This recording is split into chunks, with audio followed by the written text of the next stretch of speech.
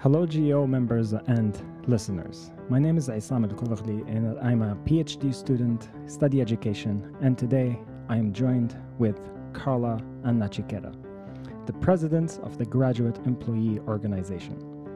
This episode is special in many senses. It is published on the same day where our contracts expire, the 15th, the 8th month of the year, 2022. Unlike other episodes that you have listened to probably, where the lead negotiators are invited to speak about the bargaining session and how it went, this episode will be slightly different. First, I will give a brief overview of the session that was led by our colleagues, Lesley and Sam, and then I will transition to a conversation with the GEO presidents, my bosses, despite the fact that we're all volunteers, Nachiketa and Karla. The episode will cover questions about our union, its importance, the meaning of our contract's expiration, and the pillars that we're fighting for, the pillars that we're willing to sacrifice our time for and die for. So this is going to be a brief, short monologue. On the 11th of this month, the union met with the UIC administration for a 3-hour bargaining session, and Lesley Owens from English and Sam Froyland from History were the lead negotiators. And one of the highlights of this session is that, unlike last sessions where there's no progress in terms of the questions that the administration asks and we answer them and they're not happy about the answers, this time the administration was relatively happy, was relatively calm. They did not agitate, they did not ask too many questions, they just moved on and on and on. And so Sam and Lesley have managed to answer all the administration's questions, and we are done with their questions. So this is a big feat for us that 5 months ago, we handed our contract to them, and now they just finished asking us questions. So we will discuss what that means later at the end of the episode. The things that Sam and Lesley have discussed in the bargaining session, a lot of the questions from previous sessions, such as childcare, why are we asking the university to provide childcare facilities for graduate workers so they can enroll their kids, and then also issues of health and safety in terms of disasters, such as the pandemic that we have witnessed, shootings that we would love to have a non-police response, and many other things. All of this information you can read in much more detail than I can on the GEOL, which is the letter that we send after the bargaining session, which is where you probably found this episode. Just make sure you read it and see what's up. Now, I would like to transition to the presidents, Karla and Nachiketa. A couple of years ago, we had this thing before I was a student here. It's called GEO Speaks, where officers and presidents, they post a video of themselves talking about what they do. And so this is going to be slightly similar, but the negation of it. And here's what I mean by the negation. Sometimes people say, when they invite a guest, who is Mustafa? Who is Muhammad, right? Who is Maryam? No, we're asking the opposite of that. So Nachiketa, we're going to start with you. Who is not Nachiketa? Okay, thanks, Essam. So let me answer your question. Who is not Nachiketa? So first of all, I would say Nachiketa is not Karla. And to sort of respond to something you said in the beginning, I am not your boss. I am not anyone's boss. I am just an organizer and a volunteer in this organization, like so many other people. It says co-president, but the co-president doesn't really sort of order people around or decide things that way. We take collective decisions, and we make sure our decisions are sort of aligned to the collective goals of the organization. And this year, one of our main goals is to win a strong contract for all graduate workers on this campus. Another thing that I am not is I'm not someone who believes in sort of protesting for the sake of protesting or vilifying people based on ideologies or identities. I believe that we can talk to people and work with people who come from many different backgrounds and many different sort of socio-political experiences. And as long as we have some shared goals that we are working towards, I think we can work together with people to achieve these shared goals. And that's one of the things that we're trying to do this year, is reach out to all graduate workers on campus and everyone who is interested in the future of higher education to work together to win a strong contract so that we win the protections that we need. So maybe just a quick follow-up question. So what are you against? What are some of the things that you're against? Because the negation of Karla, the negation of Nachiketa. Prepare yourself, Karla, for the same question. Yes, I will. Wow, okay. What are some of the things I'm against? Some of the things I'm against are, obviously I'm against imperialism, but more specifically in the context of the university, I'm against what we call the neoliberalization of the university, which is what has been happening over the last few decades, where the workers of the university, including graduate workers, faculty members, postdocs, lecturers, adjuncts, service workers, facilities workers, all of us are getting paid less and less compared to how much it costs to work here, to study here, to live here. Whereas we are seeing a bloat in administration and bosses and all of these different deans and all of these different sort of, supervisors and managers who are sort of not really contributing to the educational mission of the university, but just pocketing a lot of money and investing all of this money that the university gets into hedge funds and into building these fancy buildings without giving all of us the basic things that we need to live and to work and to study. So that's certainly one of the things I'm against, and that's one of the things that we are trying to slow down and hopefully reverse in the future by winning strong protections for graduate workers. Thank you for that deep answer. And I have so much to say about imperialism, but maybe we should dedicate about an episode for the education and imperialism, especially the idea of outsourcing and so forth. Now, there's a person sitting next to you, and that is Karla. Karla, who's not Karla? Yes. Hello, everyone. Thanks, Essam, for a curious question. Definitely, Essam is definitely something that defines Essam and his very particular way of navigating communications and propaganda. We're super grateful to have someone like Essam and his vision in the union, Thank most you. definitely. So who is not Karla? Karla is not a traditional scholar. Similar to Nachiketa, I've been organizing for nearly 10 years of my life. So I'm not the scholar that just publishes things for less than 1% of the population to read. I don't believe, similar to Nachiketa as well, in the corporate model of education that basically leaves our labor to the mercy of profit and basically makes us numbers for our own exploitation. Also similar to Nachiketa, even though I'm not Nachiketa, I'm not from the US either. I was born and raised in Puerto Rico, which is a colony of the US.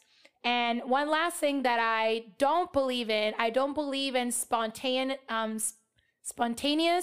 or individual actions, because if we all have collective problems, right? If we all suffer from not being able to pay our rent on time, not having enough money to buy our groceries or to support our family and our loved ones, collective problems cannot afford individual solutions. They need collective solutions as well.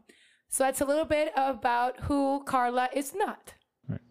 So the question of our time that I always tell fellow graduate students when I'm trying to threaten them, I'm joking, I don't threaten anybody to sign cards, is to Highly encourage them or coerce them, whatever, is to sign a card and tell them that the idea that our contract expires. So the union, which supports graduate workers on campus, particularly TAs and GAs, that we have a contract with the university for the past 5 years, and there are certain clauses in it, articles in it, that guarantee certain things. Right now, the contract has expired, meaning like today, it's an expired contract. What does that mean for us graduate workers, TAs and GAs? Well, so what we would say technically, and the university administration has hammered this home again and again, is that the collective bargaining agreement has reached its expiration date. So what that means is that the contract is still in some sense in force. Many of the provisions of the contract are still in force. For example, we still get the 87% healthcare waiver that we get.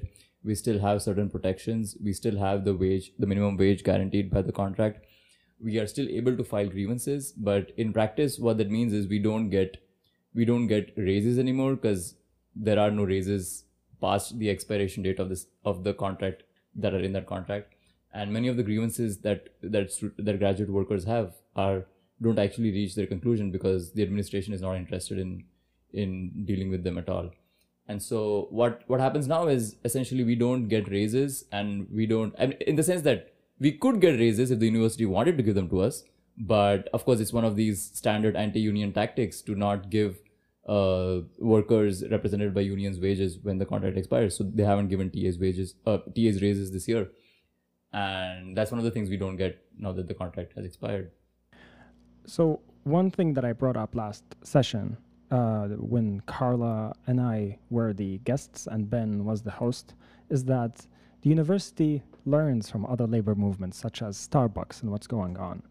What Starbucks did is that those who are non-union members gave them a raise, right? And the union members, they didn't give a raise. So they created kind of what is commonly called labor division to dissuade people from joining the union. That's one thing. The other thing that the university has done is that they give 3.5 raise. You have heard about this raise, yes? Who does that apply to? And I have a follow-up question afterwards. Yeah. Nachiketa, can you talk a so, little bit more about that? So the university has given I think it varies according to departments, but the minimum wage for RAs has gone up from 19,300 to 19,900. I believe that is a 3.5%, but it's somewhere around that percent. And that's so RAs are not in the bargaining unit of the GEO, so that's what we call the BU. RAs are not in the BU. TAs and GAs, teaching assistants and graduate assistants, are in the BU. They're the ones covered by the contract that the GEO negotiates with the university. So whatever minimum wage we negotiate with the university, that applies to TAs and GAs. However, because the university likes to keep everything same across the board, they apply that same minimum wage to RAs as well, which is why the minimum wage for RAs last year was 19,300, which is the GEO minimum wage. However, this year, RAs have received a raise from 19,300 to 19,900, whereas TAs and GAs have not received a raise. And the university's explanation for that is because the current contract is being negotiated with GEO, for some reason they can't give them a raise at all. But that's just, like I said, it's just a standard anti-union tactic, which like you said, Starbucks has also done. And I would like to sort of point out a technicality there. It's not that they don't give benefits to union members, but rather they don't give benefits to workers represented by unions. So for example, even in our situation, there are lots of TAs on campus who are not GEO members, but they are treated the same way as all the GEO members because they are represented by the GEO. Mm-hmm. Right, yeah. And this is because of Janus case that happened in 2018, no? Well, that is slightly different. So the Janus case in 2018 was about whether people who are not members but are still represented by the union have to pay dues or not. Oh, yes. So the Janus case is, so basically right now, if you're not a GEO member, but you're a TA or a GA, you get all of the benefits of being in the, of the GEO's representation, but you don't have to pay any dues. And that was a decision that was a severe blow to unions across the country, but especially also the GEO, because that means that there's lots of stuff that the GEO has to do, and that there are lots of people on campus who get the benefits of the GEO being there, but they don't have to pay any dues, and that severely limits like our financial sort of stability for whatever organizing we want to do. Yeah, but regardless, what you said, Nachiketa, and your question is all rooted in the same problem, right? Like the university, for example, when they give these raises to RAs, which is a very miserable raise. When you think about 3.5 increase, when we're talking about 9% inflation, 3.5 increase is like basically nothing, right? But in addition, with something that you have said also, Essam, in other shows, but in addition to that, they're making these RAs believe that you don't need a union in order to get a raise. The university will generously give it to you, right? Similar to what motivated, unfortunately, a union member from AFSCME in the Janus decision to believe, oh, I can individually by my own try and get better raises for myself because I don't need collective action, right? And the importance of being in a union, in particular a union in like the GEO in this sense, is it's not only about the benefits that Nachiketa has said, right? Because we do need better conditions for us to actually work for a living instead of living for our work, right? And to have dignifying conditions. But it's also, what does the GEO has represented in terms of increasing the quality and access of public education in the US, right? And how an institution like the GEO makes public education accessible, makes the courses that we teach to undergrads of better quality, because if your teachers are getting well paid, as we say to undergrads, right? Your learning conditions are dialectically and connected to our working conditions as TAs, right? So we also need to think about not only the institution of the GO as a union as a very important mechanism for workers to have a better quality of life, but also our commitment and our responsibility as workers to improve our workspace so that at one point in the history of the US, we can have accessible public education for all the working class in this country.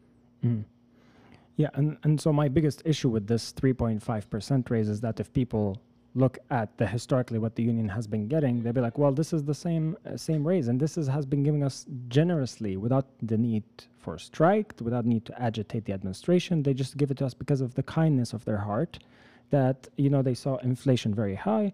They said, let's give 3.5%. And so it's a way to kind of really, I hate to use that word, but I use it often in informal settings, sterilization of political feistiness, right? So when people are angry and then you slap them with 3.5, you have always like a bunch of people who step down and be like, well, at least we got a raise. We should at least be grateful. And the university has a history of doing that with certain departments that are well funded by the federal government or the State Department or whatever. And so they have enough income, the graduate students, that they don't care about joining the union. They don't care about collective solidarity. They don't care about those who are receiving the minimum wage, right? Which is barely a living. Right now, it's not even a living wage. So now I'm going to transition to something that we are proposing, right? Which is a contract that we have sent to them 5 months ago. And we just finished with their Q&A sessions. Our contract, before we wrote it down, we sent an email, mass email, to graduate employee organization members, right? And told them what are the most important things for you, just like in Islam, there are 5 pillars, the GEO for this contract, we have 3 pillars. And I know that Nachiketa is laughing, but that's not a joke. We have 3 pillars, the things that we are centering most of our work on, what is centering our contract. So what are those 3 pillars? So we have 3 main pillars: access and justice, wages and waivers, and health and safety. And as you said, Essam, one of our main values as a union is democracy. And we just didn't make up these pillars, right? We surveyed our members back in October of 2021. We got over 1,000 responses in that survey. And we collectively analyzed that survey and decided, okay, these are the 3 pillars that we're constantly going to keep in mind whenever we receive a counter proposal from the administration to win these issues. And when we talk about access and justice, we're talking about specifically increasing our non-discrimination clause and more non-discrimination or anti-harassment protections, including better accommodations for multilingual speakers of English and international students that have to take a lot of English proficiency requirements for teaching.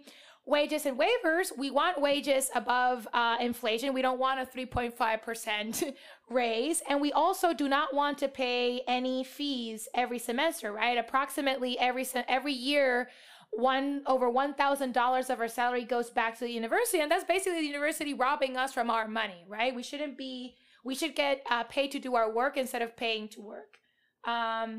And lastly, health and safety is something that we learned during the pandemic, is the importance of accessible healthcare for all workers, particularly in a country that many of the working class survives with healthcare debt. Actually, 41% of households and individuals in this country have some sort of medical debt, and we need the university to guarantee year-round healthcare for all graduate workers, regardless if they have an appointment or not, and additional protections for health and safety measures, given the fact that with the conditions of climate change, we're going to have more natural disasters in the upcoming years and want to be fully protected when confronting those disasters.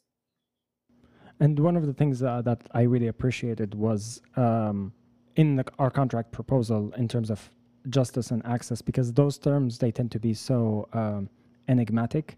It's kind of also like populist terms that are used by leftists, right? Despite the fact that we might fall into that category, but that's a different topic, is the issue of immigration. For example, Nachiketa and I, if we, all of a sudden, our countries, India and Libya, are not liked by the US and we were sanctioned, just like many countries are sanctioned from the global south, who, students find it harder to get access to a visa.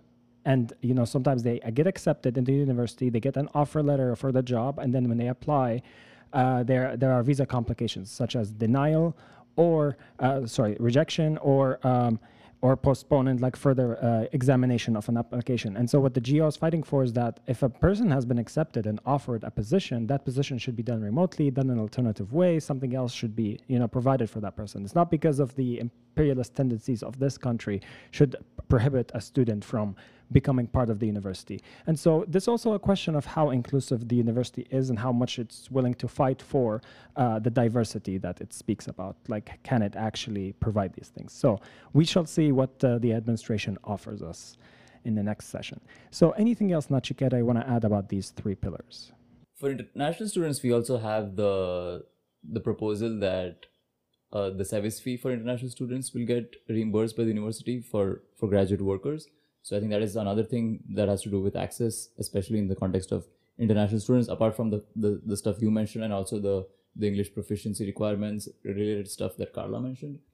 And especially for, I think, in terms of health and safety, one of the new things we've added is the mental health care section in the contract. And I've been noticing this, and like I've been hearing from many people that people are struggling a lot with mental health problems, especially in the wake of the pandemic. And I think that is something really important, especially considering the sort of the chronic short staffing that exists in the counseling center and even in McKinley.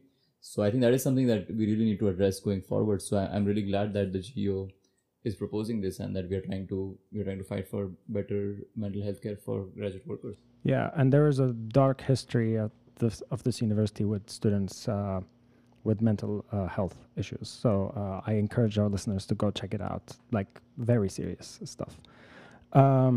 Thank you for that. Now we'll transition to the last segment.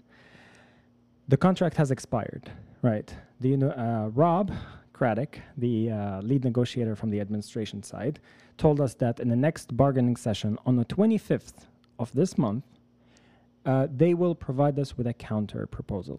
They did not say it's going to be comprehensive, meaning just like ours, the 37 pages, it's going to be the same. Close to 40, more than 40. Okay, let's just say 40. Round it up to the nearest digit, right? That we don't know, but we shall see. So we are, suspense, biting our nails. Not really. For those who do, they do.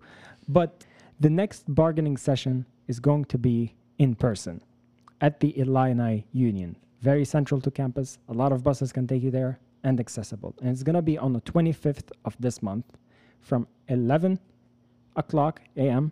to 1 p.m. So it's a 2-hour bargaining session. What else is happening on that day? Thanks, Essam. Yeah, this is a very, very, very important session that we're asking all of our members to take the time and attend. Because it's so important, we're actually going to have a rally and protest 1 hour before the start of the session at 10 a.m. We want to see several hundreds of people joining us from the Illini Union, particularly the area that goes from the main quad. More information about the protest will be shared in the GOL that you're going to receive today as well. And it's very important to participate in person because we want Rob to see that we're serious in getting a proposal, that we are tired of not being able to receive a proposal during the last several couple of negotiation sessions. And we want Rob to have to look at us in the eye on behalf of the university administration and tell us all the things that, according to him, the university cannot give us because, quote unquote, they have less money because of the pandemic, which is false. The university received over $600 million of state appropriations from the state of Illinois this past year. And we want to have Rob see that we're serious, that we're putting the pressure up, and that we are demanding a full comprehensive proposal, and we're mobilizing our membership to do so. So please attend starting at 10 a.m. from the Illini Union. Right, and so this is a physical commitment. We would love to have people to come in person, but some people have classes, some people have work, some people are traveling. And so what can these people do if they cannot be there in person? So if the issue is specifically about entering the building, I think people can definitely attend the protest because that's going to be outside the building. And we really need a lot of people to attend the protest. And the protest, by the way, is the bargaining session. In the session itself, only GEO members can attend. But the protest, anyone can attend. If you're a TA, if you're an RA, if you're an undergrad, if you're a faculty member, if you're just a person who lives in this area and would like to go to a protest, the protest is for everyone. So we would encourage everyone who can make it to the protest to go to the protest. If you can't make it to the protest, we have several things going on this week and the next, and specifically the week of the 25th. We are doing tabling. So we set up tables at various locations on campus where we talk to graduate workers and tell them about the contract expiring and tell them about ways that they can get involved. We have office visits, so you can visit people in their offices. So for example, in your department, if you know that there are people who are graduate workers who would benefit from a better contract, you can go talk to them and you can tell them about becoming GEO members. You can tell them about what's going on with bargaining. You can tell them to listen to this podcast. There are several things we're doing related to phone banking and calling up people, texting people. So for example, when we have this protest, when we have this bargaining session, in the days leading up to that protest and bargaining session, we will need to call people up and we will need to text people in order to tell them, hey, there's this really important protest. We need you to be there. We need people to make signs for the protest. We need people to help out the bargaining team with all of the stuff that's happening during the bargaining session, for which you don't necessarily have to be at the session. You can help out with a bunch of research. You can help out with preparing arguments. You can help out with a lot of things before the session and right after the session as well. One of the things that we do after the session is writing out session summaries to send out to people. You can take a look at those. You can help in preparing those. Those are just some of the things that people who can't attend the session, or people who can't be there, or who don't want to be there, but who want to help out in other ways, can help out. And Karla, do you want to add any? Yeah, basically that. I mean, the possibilities of participating are endless. As Nachiketa said, it is very, very important to have as many people as possible as we can, because there is strength in numbers. But the GEO is a democratic organization that depends on the labor of ourselves as graduate workers. And as Nachiketa said, there are several things that you can do to help us in getting that full comprehensive proposal on the 25th if you cannot be in the session. But again, we highly, highly encourage you to participate in this session. And it's very exhilarating, right? I mean, being in the caucus room, seeing the negotiators live, seeing Rob Craddock's face live. I mean, it's an experience that you won't forget. I mean, like, why wouldn't you go in person if you can go in person? Exactly. Yeah. Well, thank you both. I really appreciate getting to know you and not know you. Hopefully I'll have you, next, maybe episode if you're lead negotiators. We'll see. But thank you so much for this episode. I have a question for you. And then yes, your question. Who is not Essam? The suspense, we'll leave that to the listeners next episode. Maybe. We'll see. Okay. Thank you all. See you on the 25th. Oh yeah, thanks Essam and thanks Karla, and especially thanks to the lead negotiators from last time, Sam and Lesley, who managed to get through the entire contract and managed to finally shut up Rob, and also like all of the bargaining team and all of the GEO people who've been involved in the entire bargaining process so far. Right. Yeah. No. Note takers. People who take body language notes, everything. People who do research to help us with stuff like what is the Big Ten, the difference between us and the Big Ten universities. All of these things, they require, almost what is commonly called invisible labor, right? To produce the things that we want to see.